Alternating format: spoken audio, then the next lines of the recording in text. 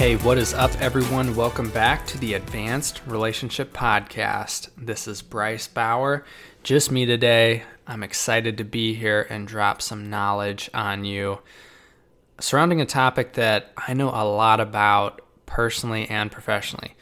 Even though I know quite a bit about relationships, when it comes to substance abuse and how to deal with substance abuse, this is something that I started dealing with at an early age.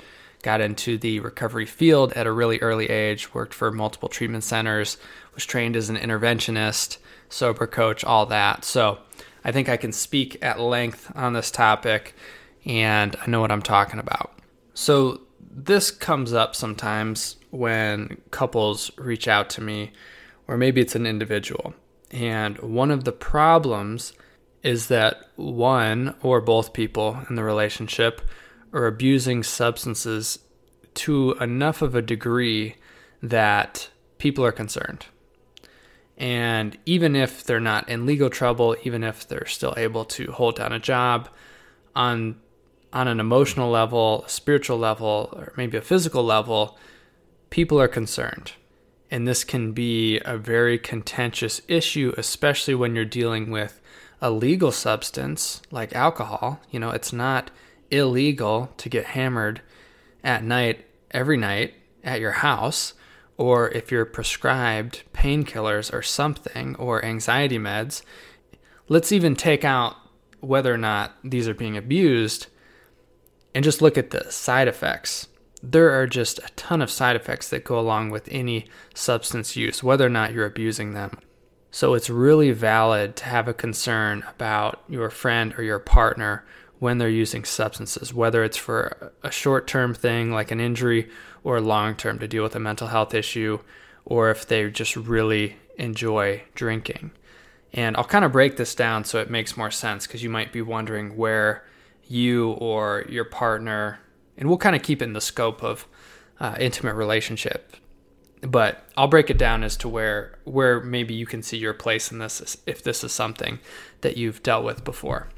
So I see there being essentially like three categories of substance abuse. The first is recreational use. It's kind of just whenever you feel like it. Mostly this is going to be alcohol. Someone that likes to have a glass of wine or two at dinner, at parties or events. It may not really be much of an issue as far as the whole context of the relationship's concerned. It might be more of a situational issue, like, hey, when we go to these get-togethers, sometimes you have a little bit too much to drink, and I tend to feel embarrassed or concerned about you, and I don't like how this is going, but I don't know how to navigate it. So there's the first category. We'll call it like level 1, is just pretty mild, right? The next level up from that, call it level 2, is someone who is definitely overusing whatever substance they enjoy to use. This means that they're consistently using it multiple times per week. It is having a negative impact on the relationship. Maybe it's the communication, being able to trust the other person. It could be physical health that's deteriorating, and of course, mental and emotional safety in the relationship is just being damaged by the substance use. So there's level 2. And level 3 is for someone who's a full-blown alcoholic or addict. There's really no question about it. I mean, there is a chance that they might still deny this, but this is for people that are using on a daily basis. They would actually experience acute withdrawal symptoms if they were to stop. Their life is probably very negatively impacted by their substance uses. It's probably hard to hold down a job or have any type of relationship with anybody because they're just kind of fucked up all the time. So this person is probably the easiest to spot because they're just not ever themselves, ever really. They're either high or drunk or recovering from being high or drunk. So there's really no question here if you fit into, or you know someone who fits into that category. So I'll talk about what I see is the plan, my suggested plan, and thoughts around each level of substance abuse. So, starting from the top, the most severe extreme level, I really see this as an individual issue. The person with the substance abuse issue has to be the one that's willing to reach out and get help. I've seen this many, many times where there's a young man, in many cases, it's often men more than women, are abusing substances, and they've been enabled for years and years. And their house, their family house, or their house, and the family comes over, has basically turned into a treatment center. The family is constantly trying to help them detox, hold down a job, pay their bills, stay healthy. I mean, they enable their life in every way possible. And this can cycle for years and years and years, and people can go in and out of jail when they get in trouble. They can be homeless for periods of time. Some people that have more privilege just get on their family's payroll for life, and they just stay there, and they're able to get whatever substance they want to use whenever they want. And so they might go through periods of going to treatment and AA and outpatient and getting sober for periods of time. But for the most part, the family does not let them fall far enough for them to really experience the pain that their addiction is causing them and the others in their life. So this can just keep happening over and over. There's really no reason that this pattern would need to stop. If everyone does the same thing, nothing will change. So with someone like this, it's really important to get some outside guidance. You need an objective person, a professional in the mix. Most often, people that are using every day, I might say always, need to go to an inpatient facility to get that distance between them and their last use, so that their brain and their body can recover enough for them to start to be able to do more things on their own. They usually need a lot of accountability, whether that be a live-in person or an outpatient program, a therapist that they're seeing on a regular basis. AA is great for this, even though I don't agree with all the ways that AA tries to treat alcoholism or addiction, or all the anonymous programs. I do think it is the best way to get involved in a community, which in turn provides a lot of accountability. In AA, people are very involved in service and activities, and it can be a lot of fun. I was involved in AA for many years and went to a lot of conferences, a lot of meetings, sponsored people. I was sponsored by people, worked the steps, did all that. I mean, in the beginning stages of recovery, I think it just can be really, really helpful. But I don't think that a spouse or a family is going to fix that problem on their own. So whether it's you or whether it's your partner here, I think you need to get some third-party advice and guidance and support to be able to go through the whole process of recovery. And in most cases, I think it takes at least a year of sobriety before you can really gauge where someone is and what they're capable of doing in their life. And it just takes that much time for the brain to start to heal and to see someone's personality come back. So those are my thoughts on someone who's in like an extreme form of substance abuse or dependence. So secondly, you have the level 2 person who definitely has an issue with substances. And again, they might still question this, which is really fascinating. I mean, that can be part of the disease, is just an inability to self-reflect and to see the damage that it's causing. And to kind of keep up the gig, there needs to be a lot of deceit and manipulation. And part of that can be just denying that the problem exists at all and gaslighting anyone who tries to confront them or challenge them on their use. So again, this can be really tricky. I see this as more of a personal issue still.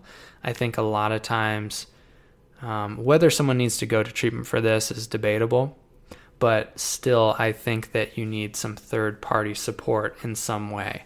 And for sure, this person needs to be willing and needs to follow through on getting some one-on-one support, even if you're also getting some relationship couple support along with this, because the wife or the husband or the family is just not going to be able to dig in deep enough and is not going to have enough skill or objectivity even to be able to help someone with some of the trauma that they're experiencing, which a lot of times is going to be reflected. It might even be caused by the nuclear family or reflected by the partner in such a way that they're just not going to be able to help in the beginning stages, I think, very well. So for someone like this, if you have a partner that is coming home and drinking themselves to sleep multiple nights per week, that's definitely an issue. I mean, you cannot count on a partner who's doing that night after night. They're incapable of really functioning during long periods of the day that you might really need them, not just physically, but also emotionally. So I don't see how any relationship can continue under those conditions.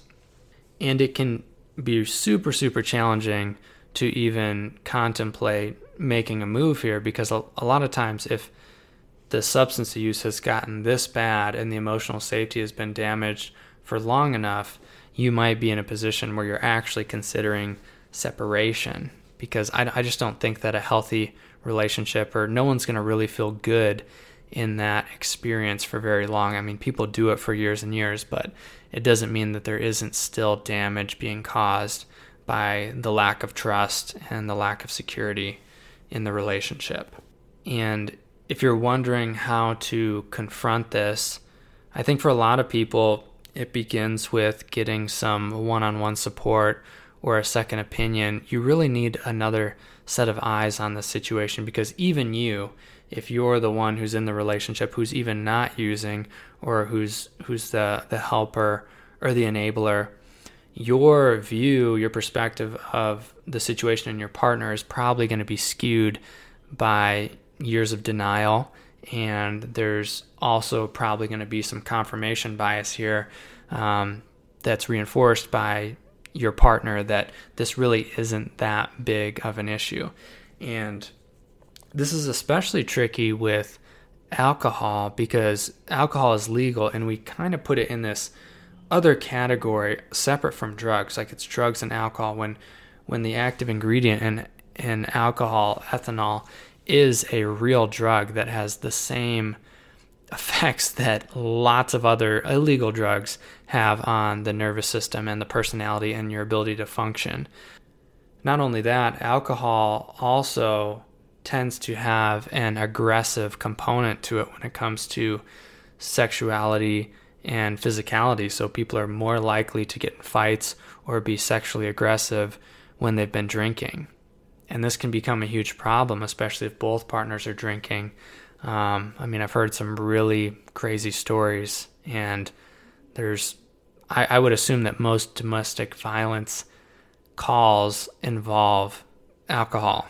I mean, it's turn on any episode of Cops, and if there's a domestic violence issue, most likely someone's drunk, So, it might not get to that point. I just think it's more likely to get to an aggressive place when someone is using alcohol, and it's more likely that there's abuse in the relationship, either physically or emotionally, psychologically. It's just a really dark place to be in for everyone involved, whoever's close by to the addicted. If you are in this position, I feel for you. It can be extremely hard and confusing to know what to do. I think it's still really important that you reach out to a third party and get some help here. This is something that I work with a little bit, but even if it's not me, there's plenty of people out there that should be able to help. And then from there, at some point, if both people I mean, I would suggest that both people be getting individual help, and then at some point you do have to bring it to the relationship and begin to do some couples work and some healing together at the same time, because I think that's really the final step in working towards a secure relationship again. And it can be done. I mean, it happens all the time. People do recover from substance abuse, and they do heal their trauma, and their marriages can work out, and they do get to keep their jobs. I mean, this is something that happens all the time. It kind of happens more underground, AA is kind of a secret society, so I can speak to it and say that this really does happen for a lot of people, but it takes a lot of work and it takes a lot of time. Again, I think the benchmark is probably around a year. Like if you and your partner are willing to do a year's worth of individual work, and then at some point move it into couples work, and they're able to stay sober, it really is possible to save your relationship, your marriage, your family. And I'm almost imagining, as I'm saying this, I'm imagining this question coming in from a lot of people like, well, will I ever be able to drink again, or will my partner ever be able to drink again? And my answer to that is, I don't know. I don't know what that means exactly.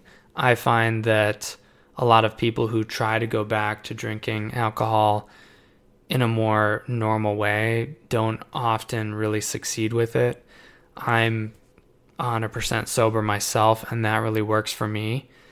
I think that you need to give it at least a year before you really know where you're at.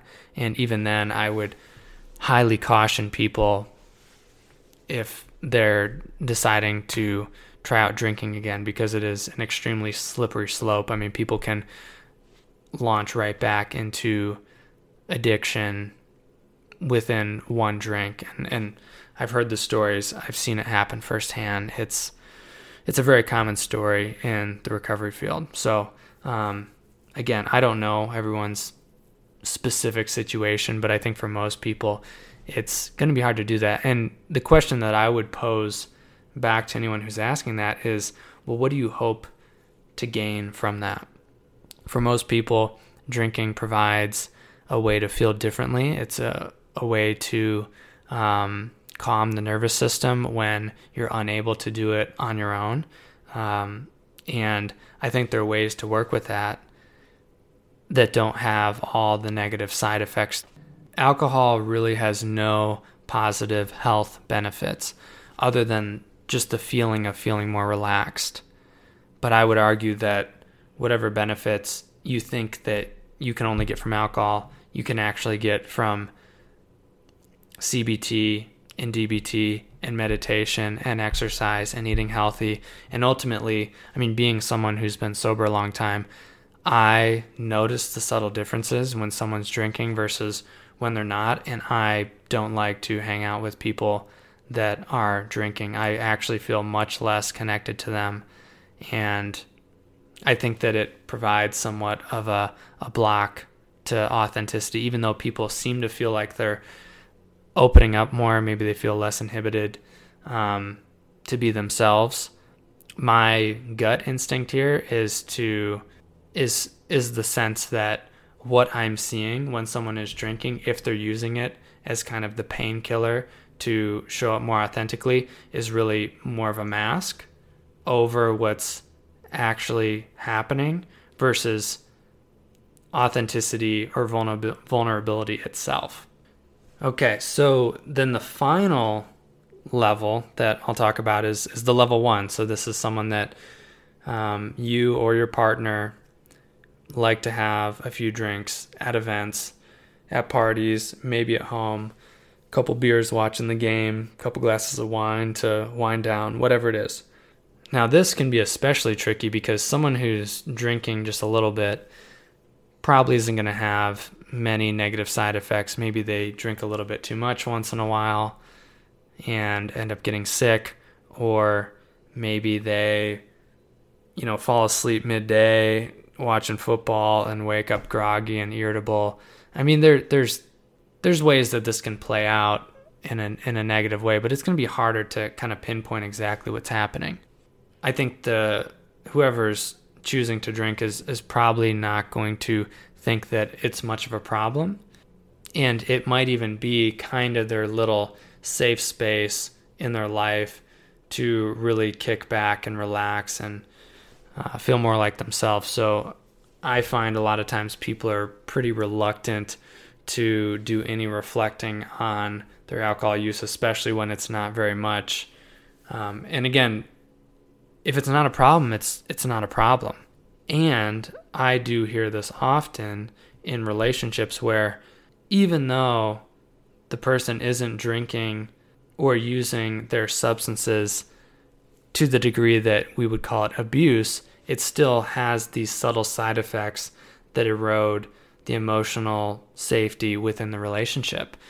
Now a lot of people are prescribed medications for focus, and amphetamines definitely have a strong effect on people. Some people deal with chronic pain and they feel like they need to take a painkiller on a daily basis or as needed to deal with that. Benzos are also really widely prescribed now for anxiety, and those can really do a number on someone's energy and personality. And then, of course, you have alcohol. There's just a lot of things out there. And it's pretty complex, right? Like, I'm not going to tell anyone that they shouldn't take the medications that they're being prescribed by their doctor, especially if they feel like it's working. This is more about how do you open up the conversation to talk about how it feels and what it's like to be in a relationship with someone who is under the influence, even if it's very, very subtle. So this is one that I think you can do as a couple. You can have this conversation as a couple right off the bat. You don't necessarily need a third party there. And I think the initial leading into the conversation will be very indicative of just where your safety is with this topic and with the relationship. Because if you bring it up and your partner's really open to it, like, yeah, I want to hear your experience about this. I want to talk about it. I want this to feel better for both of us. Then, I mean, you're well on your way. It just might be like any other issue you face in your relationship. Use the basic tools and skills, reflecting, validating, curiosity on both ends, and you're able to get to some kind of resolution. And it might not even require the person to stop using the substances. You might just reach a point of understanding, even if it's kind of like, hey, it doesn't totally feel okay right now, but it feels better than it did, and we're on the right path. However, if the partner immediately gets defensive and isn't willing to talk about it, then you have a different issue on your hands. You're creating this kind of blind spot, this closet within your relationship that neither one of you are able to go into. And I think that's going to burn and fester and really, again, erode the emotional safety within the relationship if there's anything that can't be talked about in a way that feels good for both partners. So hopefully that's helpful if anyone listening to this is dealing with someone in their life who has a substance abuse, call it problem, or maybe you have a problem with their substance abuse. I get it. It's really tricky. Hopefully I provided enough guidance here as to how you can move towards this feeling better. And that is all. I wish you all the best through this Christmas holiday, and we'll talk to y'all in 2022.